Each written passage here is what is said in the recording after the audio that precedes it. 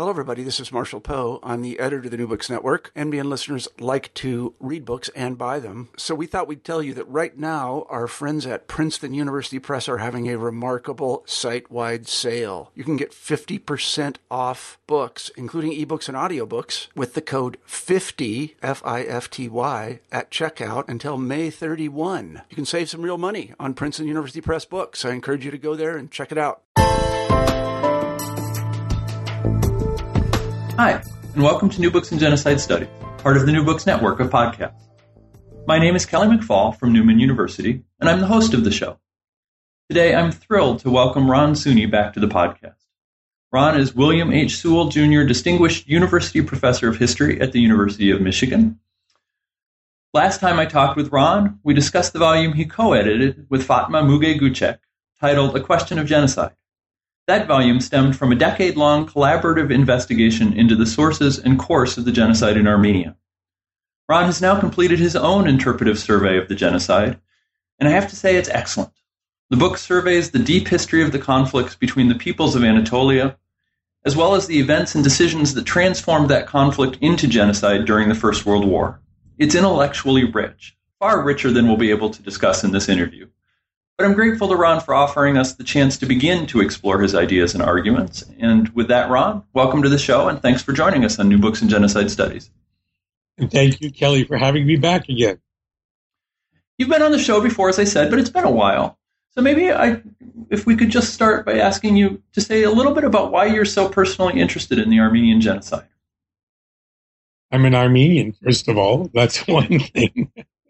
I mean, I was born in the United States, in Philadelphia, PA. My mom was also born there. We just lost her a little while ago, 98 years old. She had a long run. Her father died at 100, and his whole family, he had emigrated to the United States in 1909. His whole family perished in the genocide in the city of Yozgat. But as I was growing up, the genocide was not a central topic. There was no serious hatred of the Turks or anything like that in the family. Both sides of my mother's family, my grandmother had left after the 1894-96 massacres in Diyarbakir, the Hamidian massacres. So they had all escaped these events. Eventually, some relatives came to America, and we met people who knew more about it. But it wasn't as if I was raised in a very nationalist home. My father's family was from Russian Armenia, from Tiflis, from Karabakh, and they, of course, didn't have any genocidal experience. And they were on the left, politically on the left. My grandfather was a member of the Communist Party, Armenian Cell, Philadelphia, more a patriotic organization than Marxist-Leninist, but still, they can get into trouble for that, too. So we were raised, very sort of progressively and more favorable to the Soviet Union and not particularly nationalistic, not particularly hating Turks or anything of the sort. But when, in fact, I became professor of Armenian history, I was the first holder of the Alex Manukyan Chair in Modern Armenian History at the University of Michigan in 1981. I thought I better begin to learn more about this. And at first, I didn't even use the word genocide because I wasn't sure yet. And that's a very controversial and technical term. Mm-hmm. I said massacres and deportations, which is also accurate. But then I was heavily criticized by Armenians and Armenian scholars like Vahak and Dadrian.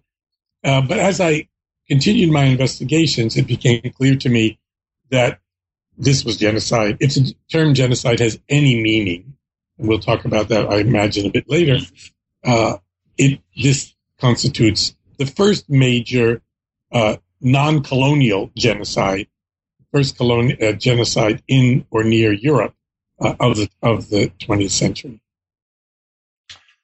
So you call the book, and it starts, the title is They Can Live in the Desert But Nowhere Else, and with a subtitle, A History of the Armenian Genocide. But it starts centuries, maybe even a millennium before the genocide itself. Why start that far back? My idea was to give a rounded history of the conflict between Turks, Muslims more generally, and Armenians, and to work against the notion that these were two fully formed national communities, nations in the modern sense, that came inevitably into clash. And I wanted to show through the longue durée of the history that Armenians lived quite well within the Ottoman empire for many centuries, that they were a different kind of community than the one they would become. I call it an ethno-religious community before they became more nationalist and something like a modern nation. And the Turks were very late in coming to a nationalist ideology, really not until the very end of the 19th century and the beginning of the 20th century. So I wanted to give that background and all the complexity and development of these various peoples, Kurds, Turks, Armenians, and to some degree Assyrians. Those four are the ones that play the major role in the genocide. You start out with a chapter on empire, and mostly the Ottoman Empire. Why was it important that the Ottoman Empire was in fact an empire? One of the things I'm working within is a sort of new paradigm of imperial history more generally and Ottoman history more particularly. And that's called sometimes the imperial turn or the imperial paradigm.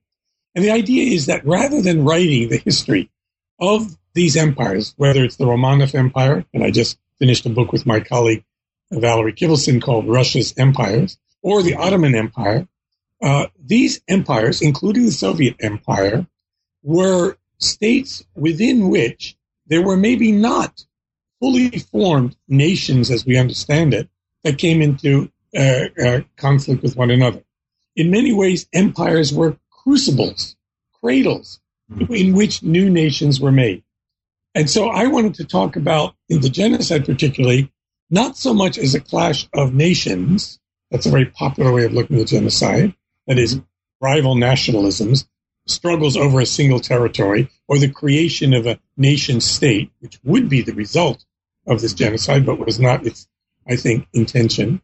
But rather, as the desperate attempt of the Ottoman Empire under the Young Turks to create a new kind of empire, a multinational, right, polity, would still be one in which Arabs and other nationalities, Jews and so forth, would exist, but which would be more Turkic, more Islamic, and would get rid of elements like Armenians, who the Young Turks came to understand as subversive, as an existential threat to their existence.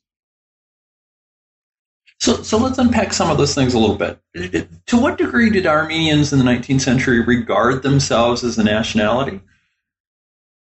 Armenians in the 19th century in the Ottoman Empire were Ottomans, but they were also of a different millet, or a religious community, ethno-religious community. They were members of the Ermeni milleti, the Armenian millet, and they had their own institutions. They had their own patriarch. They even had a prison of their own. They had a constitution eventually after the 1860s. So they existed as a separate community, but within the larger edifice of the Ottoman Empire. And they could both have, I make this point in the book, an Ottoman identity. That is, many of them spoke Turkish. Many of them didn't even know Armenian. They worked in Ottoman society. They traded. And yet they had a different religion. They were Christians, one of the oldest Christian communities.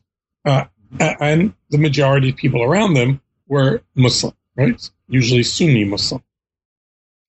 So they had this complex relationship with this empire. But the point I'm trying to make is one shouldn't do Ottoman history as if it's the history inevitably of conflicting nationalities, of nations as if they've existed for all time from primordial ooze on, but rather something that's being generated and changing and readjusting within the complexity of an imperial setting.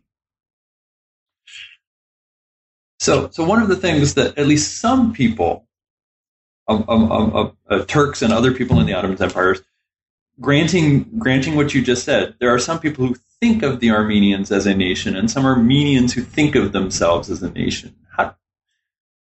To what extent, I guess, is that perception prevalent in the 19th century, as opposed to this older sense of an ethno-religious community within a broader empire of such communities?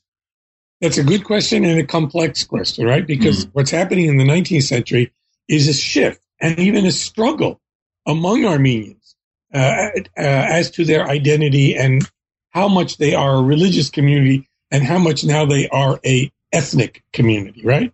The complexity is because Armenians, like Jews and many others, are ethno-religious. That is, there's a confluence between their language, their idea of where they came from, their own national myths, and their religion, the fact that they're Christians. But over time, in the 19th century, there's a struggle between, let's say, the older clerical elites, the church, that emphasizes the religious side, and newer secular elites, liberals, later radicals, socialists, who talk more and more about the Armenians as a nation, as an ethnic nation, right? And they've adopted these ideas of nationalism, what I call the discourse of the nation, the idea that the world is inevitably divided into different nations. It's been that for all time. And these nations ought to have not only a culture of their own, but a polity of their own, right? Modern nationalism is about the bringing together of culture and politics, and each cultural or linguistic group ought to have some political manifestation, whether it be autonomy or an independent state. That idea is growing among Armenians, but it's not an idea that seizes everybody. It's not an idea that comes with mother's milk. It's something, indeed, that has to be taught to people. And the Armenian radicals, the intellectuals, try to do that over time. So you find more and more Armenians as you get to the 20th century who are thinking in these more national or nationalistic terms. But it's still complex, it's still evolving, and it doesn't eliminate their own identity with the empire, the land, the country, the state in which they live. So two follow-ons. One is, how is that increasing sense of nationality perceived by other Armenians who still see themselves as in an older role in the Ottoman Empire? In fact, many Armenians would have a number of different identities. Let's say Armenian peasant or a craftsman out in eastern Anatolia in what was historic Armenia, right? Those people would identify maybe with their locality, and Armenians have a very strong sense of where they came from. They always talk about being from Aintab or from Marash. Yes, Vanetsiem. I am from Van. So that was an important identity. With their profession, their very name, in fact, is usually comes from their family name, from a Turkish name for a profession. Kazanji, Kazanjan, a pot maker. Tasjan, someone who works with stone, a mason, or something like that.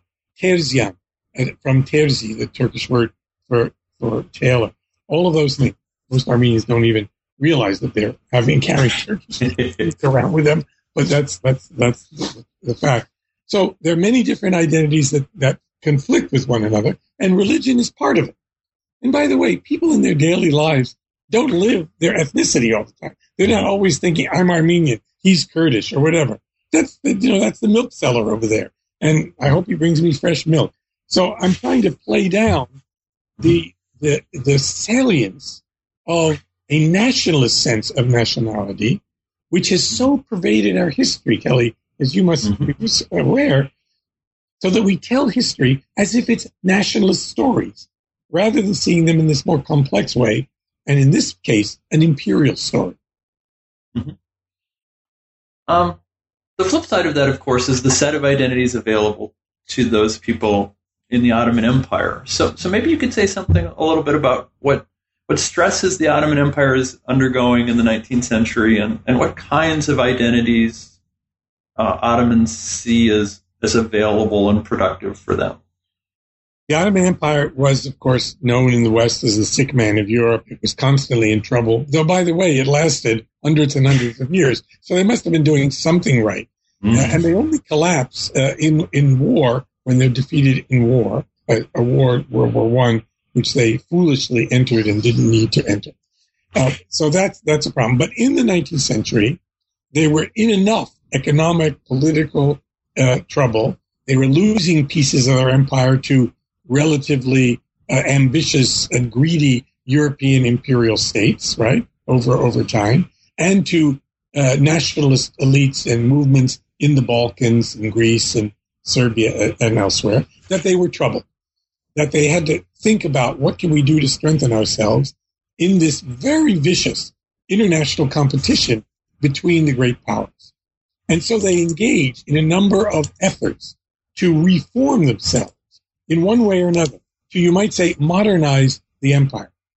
Most notably, in the middle of the century, from roughly the 1830s to the 1870s, they engaged in a reform program called Tanzimat, which is sort of like perestroika, sort of reform. And that idea was to make all of the subjects of the empire sort of equal, regardless of their ethnicity or their religion. And that worked out for a while. There were reforms, some of them imposed by the West, etc. But by the time Abdul Hamid II came to power in 1876, Abdul Hamid, the famous bloody Sultan, he developed a new idea of modernizing the empire, which was greater centralization of power and an alliance between the major Muslim peoples, namely the Turks and the Kurds. And he formed Hamidiya regiments made up of these Turkish tribesmen in eastern Anatolia to do two things: guard the eastern frontier from Iran, and two, to subdue and keep in place and discipline the non-Muslim populations of that area, most importantly, the Armenians. And then there was another effort after that under the Young Turks to reinstate constitutionalism, to work through a parliament. Armenians, Greeks, and Jews were very enthusiastic about this, but eventually they failed in that, and they turned to the most drastic of efforts to reform, we can say, and modernize, we can say, their empire. That is by genocide. That is the physical elimination of a major population which they conceived as a threat. One of the points you make in the book is that this involvement in these other countries, France and Britain and Russia, is important politically, but also important in the way leaders, Ottoman leaders and some Ottoman peoples and some Armenian leaders perceive their position, the position of Armenians within the Ottomans. So maybe you could sketch out what the Russian and the British and the French, what their interest in the Ottoman Empire is, and how they became so politically influential in the empire. This is the 19th century, an age we call the age of nationalism, but it might more properly be called the age of imperialism, right? Of empire. And these great powers, whether it was the Romanovs in Russia or the Habsburg in Austro-Hungary or the Hohenzollerns in the new German Empire or the British or the French, which were republican liberal states, this was a moment in the 19th century of aggrandizement, of growth, of imperial conquest, of colonization. And that would proceed, by the way, right through World War I into the interwar period. We sometimes exaggerate the formation of nation states or keep pushing them backwards, when in fact, the empires continue to be quite strong. The sun doesn't set on the British Empire in the interwar period. It sets only after World War II, when the two major anti-colonial powers, the United States and the Soviet Union, in some ways empires themselves, push for decolonization. So this is an age of empire. And it's a kind of zero-sum game. If Britain wins, France loses. If Russia wins, the Ottomans lose. If the Austrians win, the Ottomans lose. So they're all competing. They're picking off pieces. And it turns out that the Ottomans are, in their internal development, in their military might, generally weaker than Russia and the European powers. So they are losing over time. And each of the great powers is afraid in the Ottoman setting, one of them will gain advantage, primarily the Russians. So Britain and France will go to war against Russia to protect the Ottoman Empire in the Crimean War of the 1850s. Then, when Russia wins a war in 1877-78 against the Ottomans, the Germans, the French, the British, and others will gather in Berlin to prevent the Russians from winning and holding on to their maximal victories in that war. So it's about inner war rivalries, inner imperial rivalries that makes the Ottomans so vulnerable. And remember, it's in the Balkans, in a former Ottoman colony, Bosnia, Herzegovina, where World War I begins with the assassination of the Archduke Franz Ferdinand, right, in 1914. So this is the area that's going to ultimately spark a huge imperial conflict, namely World War I. So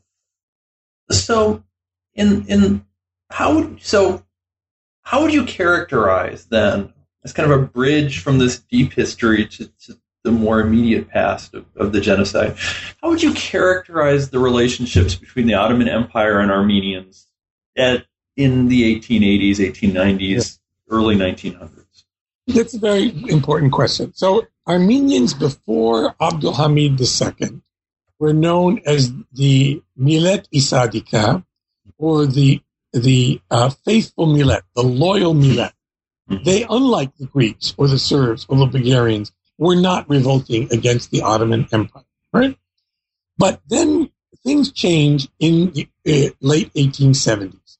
When Russia wins this war in 1877-78, the Armenians, hoping for reform, hoping for protection from their own state, the Ottoman state, send a delegation to the Russians, who, by the way, were camped just outside of Istanbul, out of Constantinople, roughly where the airport, Ottoman airport is today. That's how close they got to Istanbul. And they petition them, please, give us some reforms as well. Protect us, force our government to make changes to protect us against the predations of the Kurds and others who are stealing and raping Armenian women, taking our cattle, taking our land, etc. And the Russians agreed. In the Treaty of San Stefano, they imposed on the Ottomans that they would stay in Armenia, Turkish Armenia, Ottoman Armenia, and they would enforce these reforms. But then the Congress of Berlin, under the leadership of Otto von Bismarck, reversed that in the Treaty of Berlin, and the Russians had to leave, and the reforms were never actually implemented. But what this did was change the view of the Armenians, because the Armenians had gone outside and appealed to foreigners in order to get advantages within the Ottoman Empire. Now, it turns out actually the Jews did the same kind of thing. There was no trouble with that. They had a better relationship with the Ottomans. But the Armenians were seen as the thin edge of the wedge that would be used, particularly by Russia, to undermine, divide, disintegrate the Ottoman Empire. So the Russians were themselves at times using Armenians as a kind of proxy. By the way, they more energetically used the Kurds as a proxy. Their alliances with the Kurds didn't suffer this same perception as enemies of the state. But the Armenians as Christians, as connected, as victims of the regime that were seen, let's say, by Britain under William Gladstone, Prime Minister, as people who had suffered and so forth, they were always a subject of concern of the West, Russia, in what's been called the Armenian question. So you point to a couple, maybe I should say, you highlight two specific kind of episodes or moments of oppression. One, the Hamidian massacres of the mid-1890s. The other, and I don't know if I'm pronouncing this right, Adana in 1909. Right. And you suggest that they're somehow different. Can you talk a little bit about these two and what they say about evolving relationships between the Ottomans and the Armenians? Right. The discussion is against the background of the dominant historiographical interpretations of the genocide. So let me say a word about that. Please. Basically, I'm arguing against the view that the genocide was a struggle between two nationalisms. This is the view of, say, many different people. Bernard Lewis of Princeton University was probably the most eminent. And also, I argue against the view that it was a religious clash or a religious conflict between Muslims and Christians. Those elements are there, but that's not what I see as primary. One of the ways in which people have talked about the genocide is of some essential, deep Turkish or Islamic characteristic of antagonism toward Christians and willingness to use violence. So that the genocide is not a singular event, but is connected and preceded by a series of other massacres that took place in the Ottoman Empire. Most importantly, the Hamidian massacres of 1894-96, in which some hundreds of thousands, maybe as many as 300,000 Armenians perished, including, by the way, members of my mother's family. Or, secondly, that it was the result, and you can see that there was another massacre event in 1909 in the city of Adana in eastern Anatolia, in Cilicia on the Mediterranean, in which about 20,000 Armenians were killed. And then you have the genocide of 1915, 1916, in which hundreds of thousands, perhaps as many as 850,000 or a million or more, perished or displaced, destroyed, etc. So the one view is that these are all organically connected, that they're part of a pattern. And this is essentially the argument that the terrible Turk is a genocide type, is a genocidaire and a killer. And this was inevitable. And I'm arguing against that. And by looking closely at the different massacres, I make the point that the Hamidian massacres carried out by Abdul Hamid were, in a sense, what I called exemplary repression. That is a conservative effort to keep Armenians in their place, to discipline them, not to eliminate them, but to keep them subordinate to the regime. The 1909 massacres in Adana are much better referred to as an urban riot, as a kind of anti-Armenian pogrom by conservative elements in and around that city that feared that the Armenians, after the Young Turk 1908 revolution, were becoming too visible, too haughty, too proud, too politically salient, that they had to be, again, destroyed in some way. The genocide of 1915, 1916 is a far more radical revolutionary event. It is an effort by the Young Turk government to eliminate, to render completely impotent the Armenians, to completely eradicate any possible threat from one of their subject peoples. Maybe parenthetically, or a brief pause in our larger discussion, I first ran across this argument that you made in an essay, 10 years or so ago, 15 years or so ago, in a set of essays on genocide and mass violence. And I got the feeling at that point, and maybe I'm wrong, that you were in the process of exploring your ideas about the genocide. So I wonder if you could talk a little bit about how you've gone about this process of trying to engage this issue, what it means for a historian to kind of wrestle with this evidence and try and come to some conclusions. How did that work for you? You're very good at this, Kelly. You've noticed the differences. And it's true. I think any good historian, in fact, evolves over time, right? So one of my early essays would have been about the ideologies of the Young Turks, perhaps nationalism as influencing leaders of the Young Turks. All of that's still in there to some extent, but that was a major understanding. Then I would say, as someone who sort of thinks of himself on the left, heavily influenced by Marxism, etc., I was very interested in social historical explanations, the social ecology and environment of Eastern Anatolia. That's still in there. There were land conflicts. There were the problems between settled Armenians and nomadic Kurds and Turkish townspeople, etc. So that would be another element that would help to exacerbate and increase tensions in the area. But then I went for 10 years or 11 years, I was a political scientist. I moved from the University of Michigan to the University of Chicago. It was a wonderful adventure. I was asked to be in the political science department because they were very interested in ethnic conflict, in questions of nationalism in the Soviet Union. I'm basically a Soviet historian, right? Mm-hmm. And I deal with nationality and ethnic conflict and things like that. And so I go there, and I was confronted by the dominant paradigm, at least at that time, maybe still, in political science, of rational choice theory.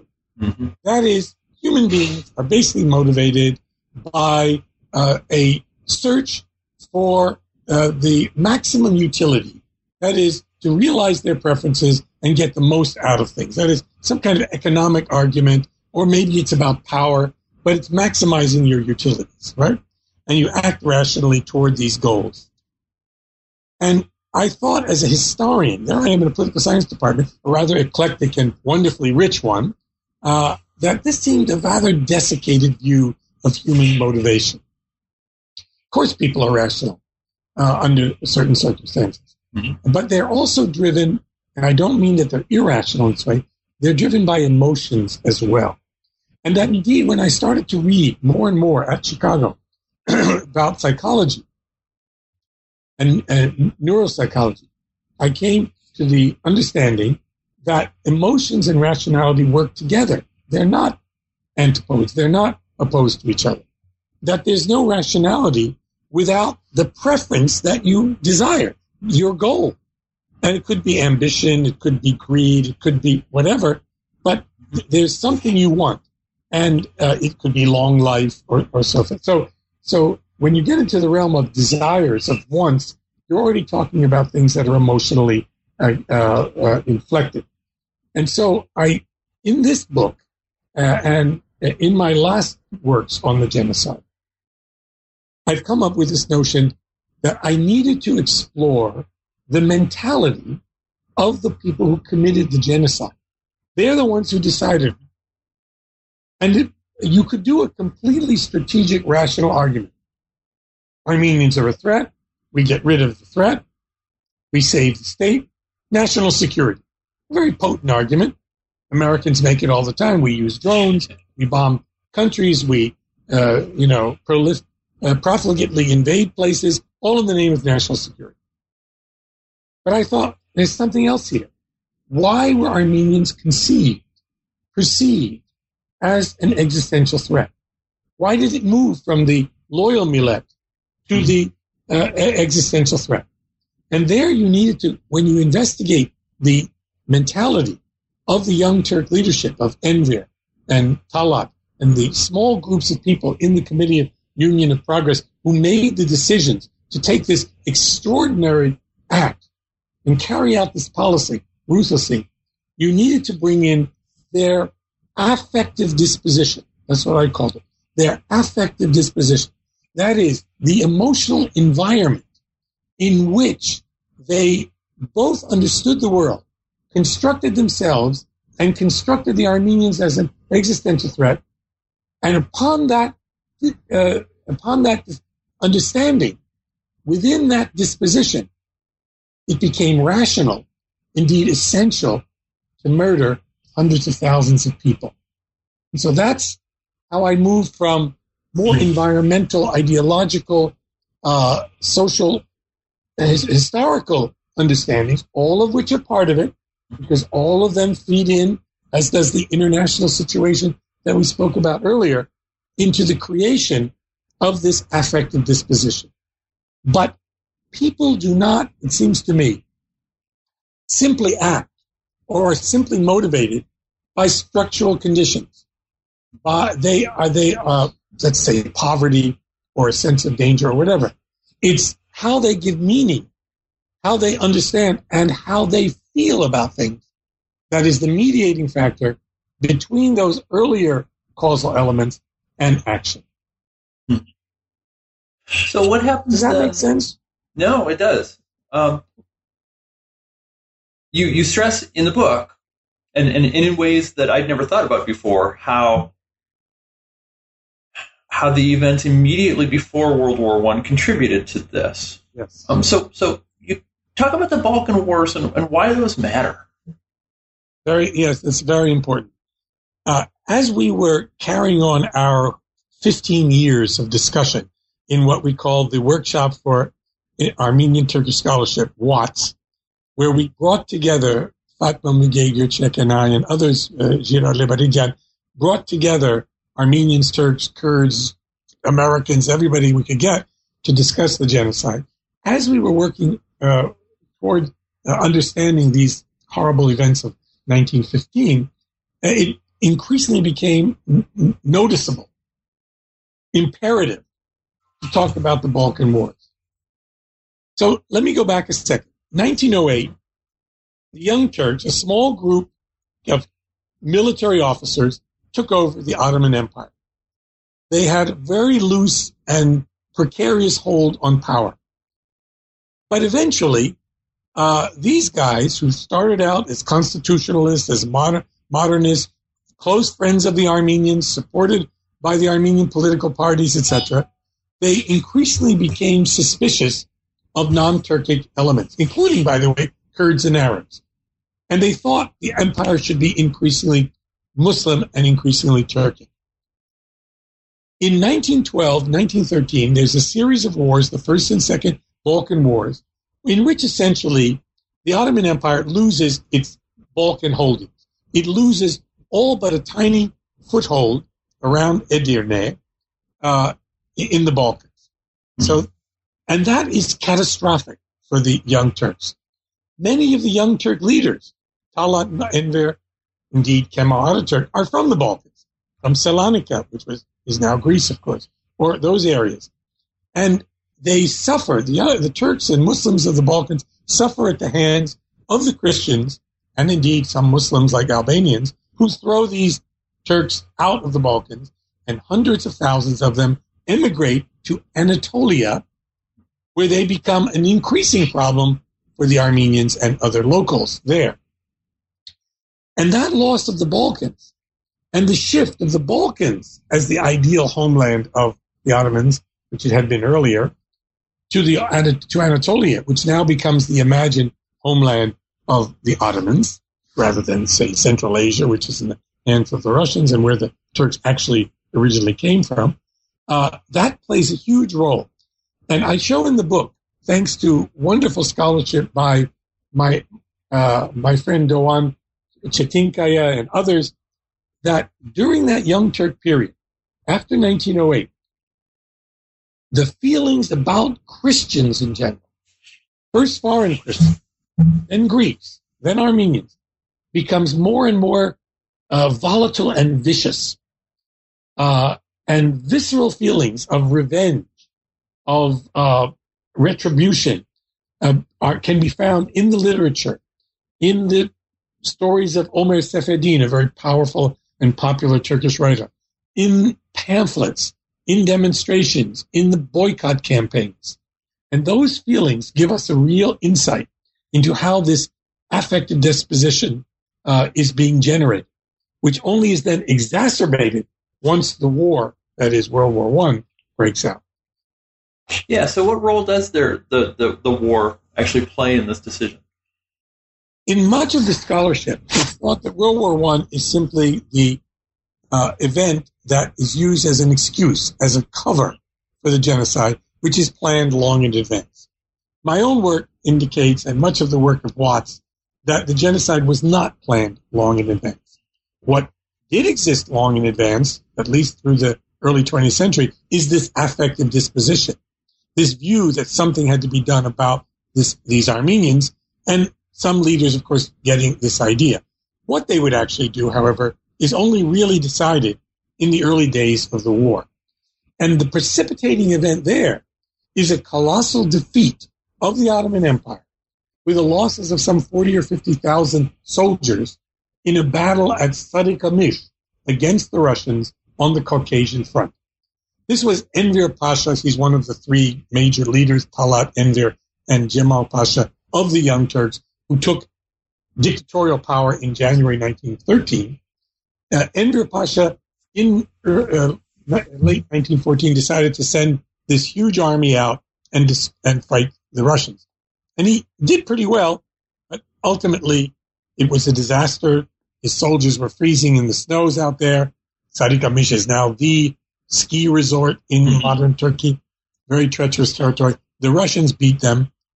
And as a result of this, Enver himself, even fearing that he might be now blamed for this defeat, Enver and others say, no, the reason we lost was because of the Armenians. They are traitors. They had troops on the other side. Now, the Armenians, of course, were a population that straddled the Russo-Turkish frontier in the Caucasus. And Armenian volunteers in the Caucasus, Russian Armenians, subjects of the Tsars, about 4,000 or so, fought with the Russian army against the Turks. But what's often left out, and what I emphasize in the book, is that tens of thousands of Armenians from the Ottoman Empire donned Ottoman uniforms and fought on the Ottoman side against the Russians.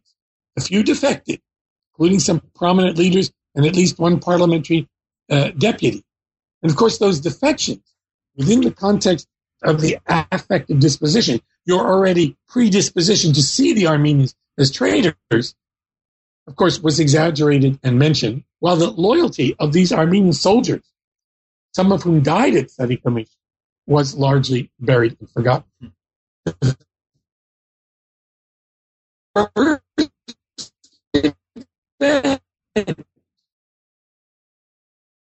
In what I would call the genocide, besides some earlier massacres and back and forth between Russians and Turks and Persians, etc., the first event of the genocide is the disarming of Armenian soldiers, the removal of their uniforms. They're turning them into labor battalions, amele tabulada in Turkish, and forcing them to work on the railroads, etc., and in the back, and eventually murdering them. Thus, as I say in the book, removing the muscle of the Armenian community. I could go on, because stage two, of course, yeah, go ahead. That they begin then, after this killing of many of the soldiers, they begin to remove those who are left in the towns. First men, they usually take them outside of the city and they chop them to pieces or shoot them or push them off cliffs into the rivers or whatever. And then they have a more less resistant population of older people, children and women, who they send off in caravans, basically death marches, through Anatolia, presumably to end up, as many of them do, in the deserts of Syria. They're going to end up in Deir Zor, in Raqqa. These terms should be familiar to us all now. These are the headquarters of ISIS. That's where they went. And then there, they were also massacred as well. While these events are occurring, while these massacres, killings, and deportations are taking place, in some few places, 3 or 4, Musa Dagh, in the city of Van, Urfa, Shabin, Karisat, and so forth, a few of them, there are rebellions or resistances to the massacres. The most important is in April 1915 in Van, in the city of Van. But Van is a city which had either a majority or a plurality of Armenians. It was a very important city at the time, way in the east of Turkey, almost near the Iranian border. And the Armenians there organized a self-defense and waited for the Russians to come and rescue them, which they actually eventually did for a while. And then the rest of the Van Armenians had to flee and go with the Russians back to the Caucasus. Once that event occurred, again confirming in the minds of the Young Turks that the Armenians are rebels, they're leading an insurrection, then a very important event occurred on April 24th, 1915, April 24th being the day that we recognize as the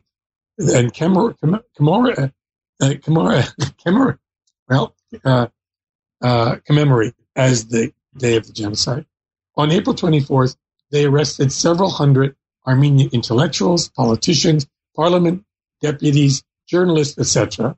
That is, they removed the brain of the Armenian nation, and they deported them and killed most of them.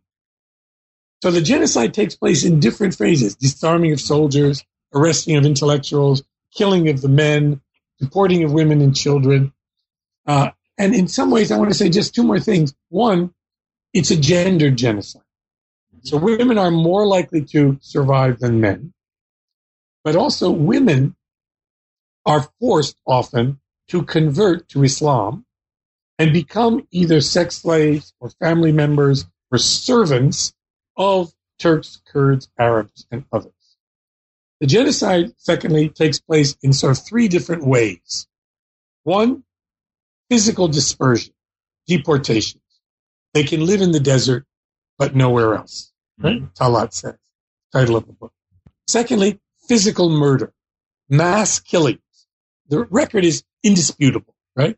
That at the hands of the Turkish state, the army, the Teşkilat-ı irregular forces, hundreds of thousands of people are cut down. And thirdly, what's often forgotten, the third leg of the genocide is cultural genocide. That is forced assimilation, Islamization of women and children. Now we know that hundreds of thousands of Armenian women and children became Muslims. And now, today, they are re-emerging in Turkey. It's an extraordinary event. We had a conference in Istanbul a year ago on Islamicized Armenians. And these people are coming out and saying, my grandmother was Armenian. And one wonderful woman, a lawyer named Fethia Çetin, wrote a book called Ananem, My Grandmother, in which she tells the story of her grandmother, who was, in fact, Armenian, but only confessed this to her granddaughter as she was dying and told her the whole story of the genocide as she remembered it. That book became a bestseller in Turkey, and now these more and more people, Alevis, Muslims, Kurds, Turks, are coming out and saying, yes, we're proud we had this background. And we were, in fact, we are Armenian. Well, you mentioned several people who were involved in making the decision about to conduct the genocide. And that's generally the impression I get from your book, is that it's a relatively small group of central leaders who are propelling policy forward. So I guess it's a two-part question. Number one, is that correct? And number two, how much difficulty did they get it with people in the middle and lower levels actually going along with those decisions? Another good question, Kelly. Very good. Yes. I have been criticized sometimes by saying that this is a top-down event, that it's largely the elite. But more and more, maybe it was my political science decade or something, I'm convinced politics takes place upstairs. It takes place largely at the elite. And then occasionally, in some events, like revolutions, ordinary people also get involved, or maybe election campaigns at some level after some important decisions are taken at the top, etc. Hope that doesn't sound too cynical. But the decisions, the ultimate decisions, were made at the top for the reasons I think I've outlined. But then the point is, can they get people to follow? And of course, that affective disposition, that view of Armenians, was also available more generally in the population. Now, we have many instances of what you could call good Turks and good Kurds and good Arabs who refused to go along, who refused to carry out the killings, or who protected and hid Armenians, Assyrians, and other victims. So it wasn't spread that badly. But you could take a case like the city of Diyarbakir, which is now, the de facto capital of Turkish Kurdistan. You could take a city like Diyarbakir, and you could see that there, the local vali, the local governor, instigated, carried out, ruthlessly initiated and maintained the killings in that particular place. So he himself a Circassian or a Cherkess, got Cherkess or Circassian elements to work with him in that killing. So sometimes there would be resistance. And there were people who thought killing Armenians like this is, against Islam. And this isn't where Islam is a religion of peace. And Armenians are recognized as people of the book. They're not to be murdered. And others took a more kind of jihadist position and, in fact, carried out a kind of religious warfare or ethno-national warfare against their victims. Well, most people, if they've read any primary source, they've read Ambassador Morgenthau's book. You have a nice little discussion of that. Could you talk a little bit about him and what he tried to do and who he was? Well, I'm pro Morgenthau. I know there's some more criticism of him. I tried to be balanced about my treatment of the book. There are several things that can be said. One, the book is a valuable, invaluable document. Morgenthau himself, of Jewish faith, was appointed ambassador to Constantinople by Woodrow Wilson. This was sort of the Jewish post at the time. At first, Morgenthau didn't want to take it, but he eventually did. And so he was there as the genocide is taking place. And he reports very accurately back to the State Department in cables, in letters, etc., what's going on.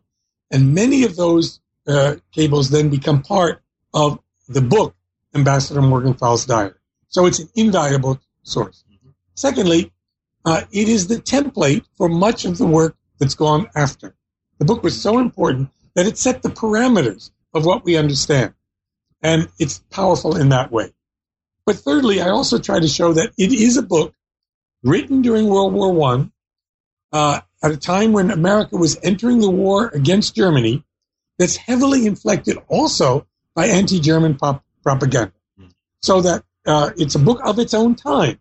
And a good historian has to read through it and take what's valuable and understand that there are also, contemporary prejudices and political necessities that also play a role. That doesn't invalidate what's true about the book. It just says it has to be used in a more sensitive and critical way. He overemphasizes the role of the Germans and Ambassador Wangenheim. But otherwise, what he's actually telling is there. If you don't want to read the book, go to the archives, go to the Library of Congress, look at his archive, go to the State Department. It's all there. It's all been published. The most damaging source are these archival documents. I should mention at this point the German archival documents, which have been published. They're available now in English. Germany was, after all, an ally of the Young Turks and of the Ottomans at that moment, and they were writing about the genocide and what was taking place. So we have those documents. If anybody wants to read it, anyone has doubts about genocide, they're available, easily available. So what are the big open questions left about this? I think there's, as with the Judaicide of the Nazis, as with the Holocaust itself, there's no ultimate smoking gun. That is, there's no written order that says, kill all the Armenians or something like that. Of course, you don't really need that. There's so much evidence. There are so many cables. There's Talat's own bookkeeping of how many Armenians have been killed here, how many have been killed there. By the way, published in modern Turkish in Turkey, available to anyone who really wants to read it. These kinds of things. It's mentioned in the book. The kinds of work that Taner Akçam has done and others on these documents. Raymond Kevorkian's big book. There's the scale, the outlines, the details of the genocide. We have that. The question then that still remains open is a kind of semantic question. It's an important one. It's about, is it genocide, or what do we mean by genocide? And there I would say genocide, the term, has suffered in two ways. For some, this is largely a position no longer taken that seriously. For some, genocide only applies to the Holocaust.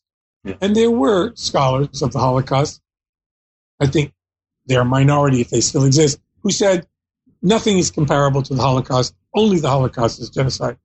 Let's leave it to that. But on the other side, there's another tendency, and that is everything is genocide. You kill a lot of people, it's genocide. So the Great Purges, the Ukrainian Holodomor of the early 30s, all mass killings become genocide. And it seems to me that devalues the term and the specificity of genocide that we ought to maintain. Now, you're a scholar of genocide and you're interviewing a lot of people. You're going to find all these different views. My own view is, let's look at the definition we have, imperfect as it is, from the United Nations Convention on Genocide.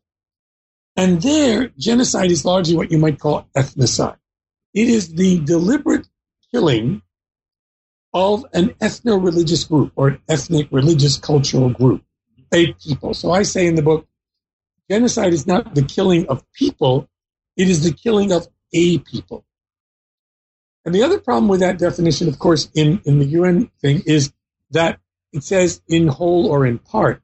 The way I deal with that is saying the genocide is an effort to render this ethno-religious community, this cultural group, this people, impotent, unable to reproduce itself in the old way.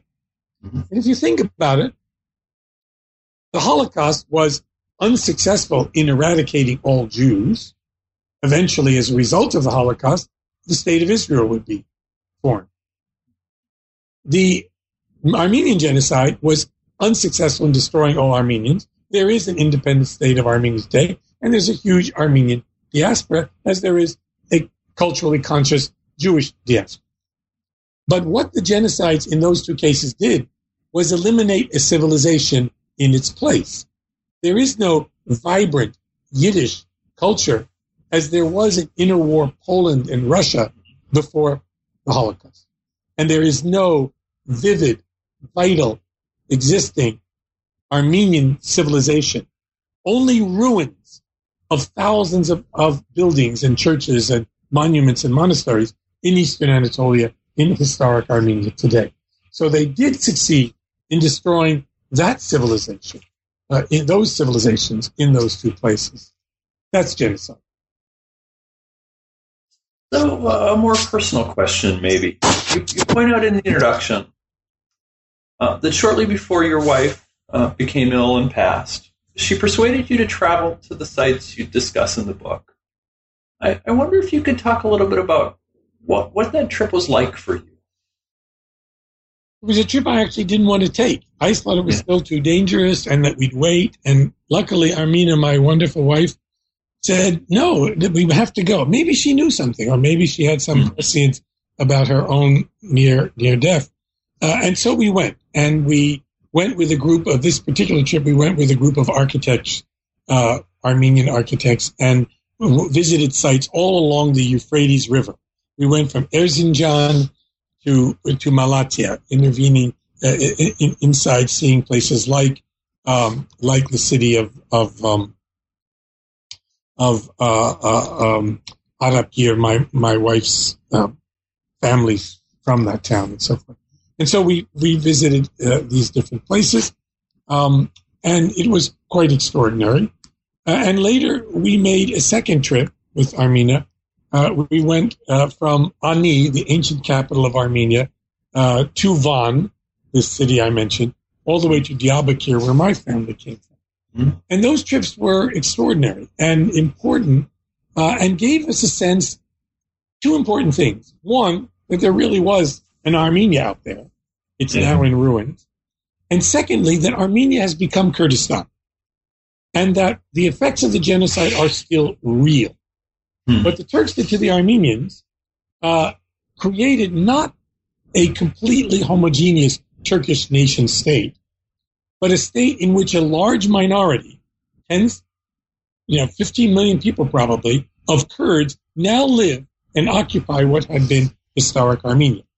And they have their own problems now with the Turkish state, which at this moment, as we're talking, are surrounding certain Kurdish cities, shooting people, carrying on a war which in America is largely unnoticed. Because Turkey is our ally, we need their base, etc. This is a horrible event. The Kurds themselves, the other thing I learned was, Kurds from Kars in the north to Diyarbakir in the south, all now recognize the genocide. They tell you, we know it happened. We know our ancestors did it. Some say even, maybe this is why we're now suffering, because of what we did to the Armenians. That's a new discourse. They say, we're sorry we did it. They say the Turks made us do it. They try to get themselves off the hook, perhaps, there. They apologize for it, and they see themselves as kind of allies with the Armenians against the viciousness of the Turkish state, which is now carrying out these depredations against the Kurdish people themselves. Well, we've taken up a lot of your time. and we should probably let you go. But I have a couple last questions that I like to ask guests. And the first one is just to give you a chance to suggest a book or maybe a movie or something, that's been meaningful for you, whether it's new scholarship or something more personal. What should the listeners read this weekend? I'm thinking about this. It's a very interesting question. And I thank you for giving me some warning that you were going to ask this question because I had to think about it. And I guess one of the books I always assign in my courses. Now, remember, I'm not an Ottomanist historian. I do Armenian and Caucasian history, but I'm basically a Soviet historian. Mm-hmm. And one of the books I give, and I urge all your listeners to read, is by Yevgenia Ginsburg called Journey into the Whirlwind. And Yevgenia Ginsburg was a good communist in Stalin's Soviet Union, in the city of Kazan, who was arrested during the purges. And that book covers only the first year, there's a second volume too, of her imprisonment and her understanding of what's going on. And it's extraordinary monument to the human spirit and to understanding and to the ability of people to go through suffering. I urge people to read Journey into the Whirlwind by Yevgenia Ginsburg. It is a wonderful book. I ran across it years ago as a graduate student, and it made an impression on me. And so the last question then is, what are you working on now? You'll laugh at this, but I've got 3 things going at once. 3 book contracts that I've got to finish somehow soon. Basically, at the moment, I'm working on a series of essays I call it Red Flag Unfurled, Russia, Historians, Russia, and the Soviet Union. Historians, the Russian Revolution and the Soviet Union, for Verso Press in London. They're my essays, which I'm gathering together, redoing, that are the way historians have looked at the Soviet Union over the last century. So it's a historiographical book, but hopefully readable and interesting to the general public and scholars. My friend Valerie Kivelson and I, as I mentioned, just finished a book, which is now out to the readers, called Russia's Empires, which is the story of Russia seen through the lens of empire. So it's kind of parallels my view of the Ottoman story, right? So it's not a story of genocide because Russians didn't carry out the genocide the way the Ottomans did. And thirdly, a book that I've been working on for more than a quarter of a century, which is largely finished, but I want to go through it one more time and then send it off to a press, called tentatively Koba, Stalin and the Russian Revolution. It's the biography of Stalin from his birth in Georgia through the revolutionary movement to October 1917. And it must be a little nerve-wracking to be working on a book for 25 years and finally end it and send it off. Yes, that's why it's in a drawer right now and the others, and then go back to it. There are a lot of Stalin biographies out there that have just come out, and so the world may be saturated with too much Stalin. But this book is unique since I learned Georgian and studied in the Georgian archive and waited till the Soviet Union fell apart before I actually tried to complete the book. So it'll be pretty fundamental, I think, and I'll look forward to its reception, and hopefully it'll also be read more generally. Well, I hope so, and I hope this book is read as well. It's a wonderful book, and I learned a lot. And I hope that the listeners go out and buy the book or get it from the library and read it. But I want to thank you again for your time. Thank you so much, and I hope sometime later on we'll have a chance to chat on the show again. Thank you, Kelly. You're a great interviewer, and I really appreciated your appreciation of my book. Excellent. Well, take care. Okay, bye-bye. You've been listening to an interview with Ron Sunni, author of They Can Live in the Desert But Nowhere Else, A History of the Armenian Genocide. If you enjoyed this interview, you can listen to previous podcasts through iTunes or from the webpage for New Books in Genocide Studies, part of the New Books network of podcasts. Next time, I'll talk with Timothy Snyder about his new book about the Holocaust titled Black Earth, The Holocaust as History and Warning. Until then, thanks for the download and have a great one.